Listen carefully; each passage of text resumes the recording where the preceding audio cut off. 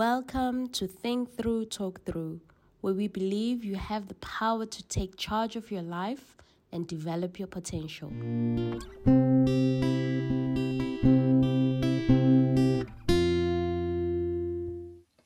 Hi, this is Kanye. And Vera. And today we have a special guest with us. We have Refilwe Marima. Welcome, Refilwe. Thank you so much. A privilege to be here. Great.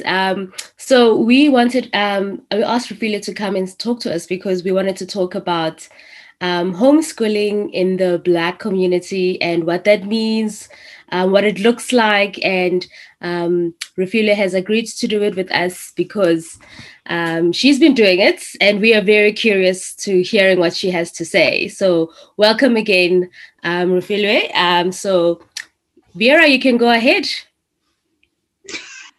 So we'd like to hear from you, Refilwe. What actually attracted you to homeschooling? Why did you start homeschooling? Okay, great question. I hope I can answer it. So I was actually not attracted to homeschooling in the sense that I first saw a homeschool kid when I was 18 and in university. I saw some older friends had like 4 boys and they were homeschooled these kids. That was the first time I got introduced to this thing of you don't need to be schooled at a school, because I myself have been through mainstream school. So I actually didn't like homeschooling when I first saw homeschooling, because these boys were never really greeted anyone. This family was American, didn't greet anyone, were not friendly, didn't really seem like they're integrating well with others. So as a Black person, communal person, I was like, nah, fam, what is this? So didn't really like it. Later, fast forward a few years later, I have my own kids and I work a job, thankfully enough, that allows me to be free in the mornings. So when that happens, when my kids are about 3, time to send them to preschool or 4, I decide, no, listen, you know what do they actually do? What competencies do they test? What does preschool do? What's the system?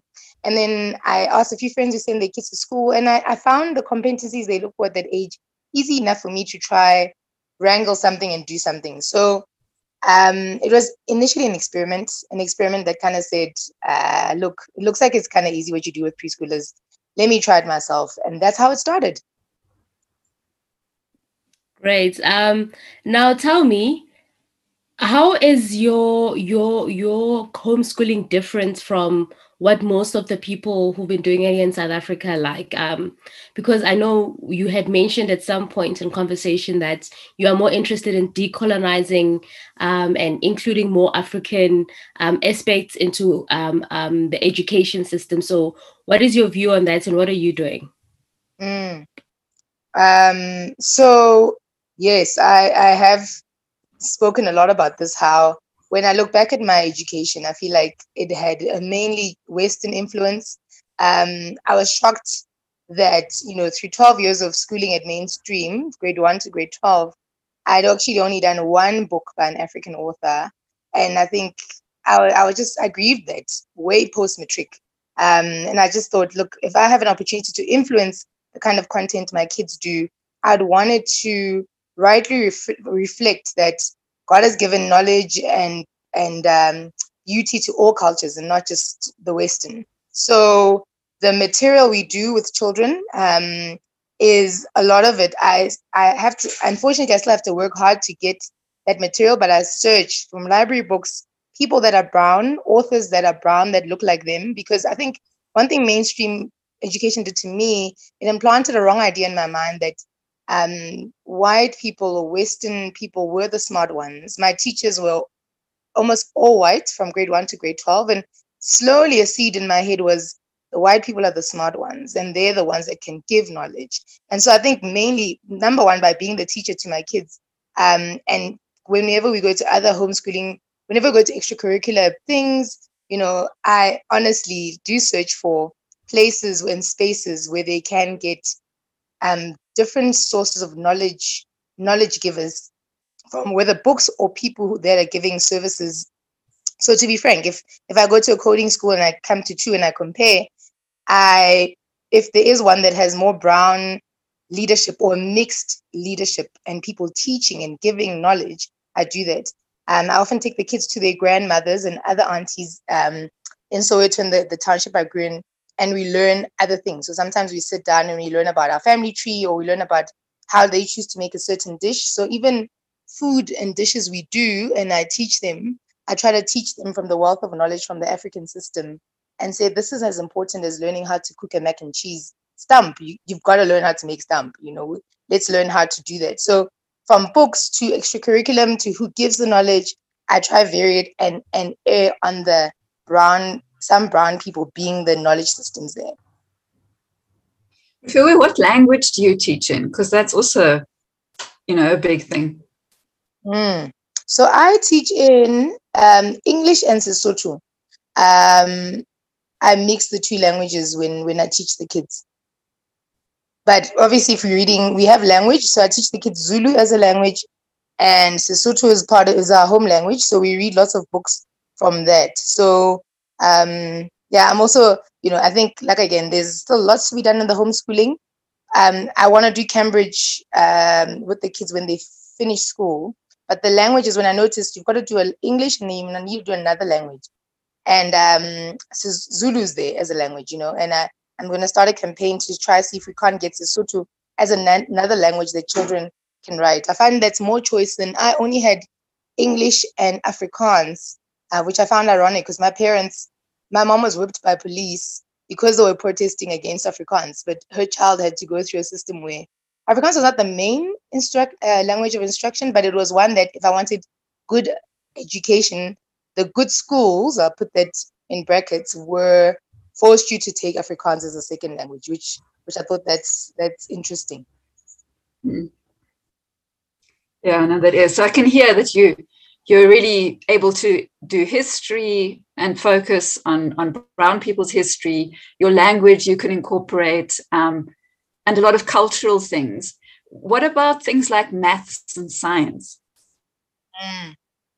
That's great. I find that with maths and science, where I can incorporate cultures because maths and science is not just about it's learned fractions, but it's also about how to apply it in daily life. So I find that, with Rory, for example, we're doing third grade things and we're learning fractions and division. So it's been good to incorporate how, fractions and divisions are about sharing, which is a big value system in the African concept, in our culture. So to incorporate maths in daily life and just to say, this helps us better do sharing and division. And how do we, if we've got this many resources, how do we do that together with others? So I think with maths and science, and then science, I've had a light bulb moment where I realized that my gran always did science, although she didn't study science at school. So when she, would dish out hot porridge for us, I can use the examples from her life. So she'd dish out hot porridge, but she'd put a layer of vinegar or a layer of cold water on the hot porridge, and it would create, kind of a lump, and it would create it would cool down the food quickly. So I found that science was actually, because it was actually part of daily life, my gran is probably one of the greatest scientists ever without having read it in a textbook. She did many things around the house and DIY things where she used scientific concepts to make it work. So whenever I can remember an example from my history or from what my mother does, I make sure to point that out and say, when Gogo's doing this, she's leveraging the power of gravity to do this. So I can grow in doing this better, and I'm trying to as the things come in my head, but that's where I want to go and just make the kids see that knowledge has really been given to all cultures, and there's actually knowledge systems that are better in one culture than another. But have the kids not have what I've had to unlearn, which is a sense that what is in their culture is not enough or is less than the Western culture that surrounds them. Oh, that sounds amazing. I actually do also recall scientific stuff around the house that I'm like, hey, actually, that's kind of like physics. But now tell me, Fifi, you also like an activist around this, right? So you do have some people that you are helping along this journey as well. Tell us a little bit about that, and you reaching out and meeting with other homeschooling moms who are interested in this decolonizing of the kids' education. Yeah, guys, I'm actually a baby in this journey because the ladies I meet with, they're on fire, Shem. So there's a group, Soweto homeschoolers, unschoolers, which I was initially just shocked that there's so many homeschooling communities around. I mean, I didn't even think there were so many brown people until I joined the group. So there's a few brownie groups, and they're passionate also about, African geography, African history, and sometimes we make sure to celebrate, and they've got a broader knowledge of even African countries. So another thing I've enjoyed is I can influence the history and the geography curriculum. Like, I didn't learn enough, guys, about Africa. I didn't know Kenya's in East Africa, or I'm trying to look back and be like, what did I do, Mara? I remember French Renaissance. I remember, and now I'm like, how do I? If you had asked me at 10 where I want to go, I would have said Paris. And I think that's embarrassing, because I live not only in a beautiful, I guess if I said something in South Africa, okay, or something in Africa, I just feel like Africa is so unexplored, and particularly South Africans, unfortunately, we've got this bad thing where we think we are above. But anyway, I'm loving that these moms that I gather with are very much, they're farmers. The knowledge they know about what their grandmothers and their mothers has passed on about what herbs to find when you're not well. Let's explore African countries. When we talk about mandazi, a lot of them say, no, I've already eaten that because we went to Uganda the other time. And it's been awesome to find similarities amongst African brothers and sisters in their countries and the things they eat. I discovered magonya eaten everywhere. It's just Uganda, it's called mandazi, and somewhere else called whatever. So those commonalities, and exploring and having the freedom to go broader with my kids. My next step would be to go to the countries, So Lesotho is next on our trip, because we are Sotho. So it would be nice to study the stuff, and we've learned about King Moshoeshoe, because no beef to the Zulus, but with King Zwelithini and Boshaga, we're not giving enough credit to the Sothos. And King Moshoeshoe was brilliant. He was a strategist. Yeah. He ran to the mountains. He found a scientific, biological kind of fortress that helped his escape. His whole nation escaped from army, and they were safe because this brilliant man came up with this plan. So we want to visit Lesotho with the kids and just be amazed again at our culture, the richness there, and love it. I hope to ask Lumi, my daughter, when she's in a few years, or even now, and say, where would you want to go, baby girl? What country? And I wish she would say something, because she's discovered the beauty and the wealth that lies within her very continent, Africa. That sounds like a trip I'd love to also be part of. But can I just ask another question about cultural games? I know there's a lot of games that children play growing up. Children learn by playing. So are there any African games that you play in your family that develop their skills? That's a good question. There's games. So Chicago is a popular game that we played growing up. That leverages it. It helps your balance. It helps your aim. It helps a lot of your gross motor skills. So whenever they visit their gran and their cousins in Soweto a lot, and I've encouraged them to play with them. But a lot of the games I've been shocked to realize a lot of the games we grew playing up taught us a lot. So skipping helps with coordination, and that's a game we used to play. Dikhati, we used to call it. They still play Matin, which is a game where you take turns between your leg and throw. So sometimes when they do that, but when we here at home, instead of playing hide and seek, we'd say, let's play Mokoko, which is just what we used to call it. It's a version of Raba. Yes, that's so brilliant. I haven't taught that yet, but thanks for that reminder, Kanye. I must get so there are some games we use and we play, and I think just growing the love of their culture and games helps a lot. That's very true, Vera. I am so excited about this. I get excited. I didn't even know there was this whole community of people who are working hard to create this thing. So how do we get the information out there? How do we let more parents know that there's this wealth, and there are these mothers who are going out of the way to find these resources so that they can be shared, and women who are working and they can't do homeschooling, also their kids cannot fall behind, and they can know their culture and their history and use it in their education. So Yeah, a good question, Kangi. I was thinking WhatsApp groups has been the main way I've contacted, and WhatsApp, WhatsApp storage profiles.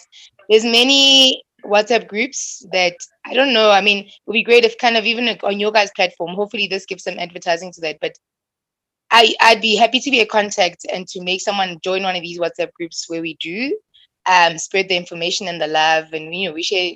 If we find lots of good brown books, we share the knowledge. We create a sort of a library. You can borrow this book from whoever. There's also a place in Rockville called the Enos Equestrian Center where Arthur Mafukati's dad runs a horse riding horse shows. Yes, I've heard about that. Yes. Yes. We've taken the kids there, and the kids run a program from there, which is nice because it's a Sowetan guy who's built this whole empire, horse kingdom empire, where he trains, and he did very well. I mean, internationally, he got prizes. So some kids are doing a horse riding course in the middle of Soweto. There is swimming schools there. I mean, but the horse riding center, so the equestrian center not only has the horse riding, but it's almost like a hub for many other activities that are done in Soweto with the kids. So there's that. There's definitely just even the museums at the Hector Peterson and those guys, they offer special things and courses and tour guided things where kids can learn more about the history of, I mean, Soweto is a small part of South African Joburg, but they explain kind of a broader narrative of the city life and Black brown people's history. So I think WhatsApp groups would probably be a main one. Contact me, I can put you in the groups, or just have a coffee. Sometimes a mom to mom coffee and just putting your heart out there and your desires out there does a lot just in the step towards this kind of education we seek. Thank you. Thanks, Refiloe. That was really encouraging. So glad that South African homeschooling is getting its own brand in the brown cultures as well. So thank you for your time today and for being with us. And if people want to contact you, they can contact us and we'll pass on your info.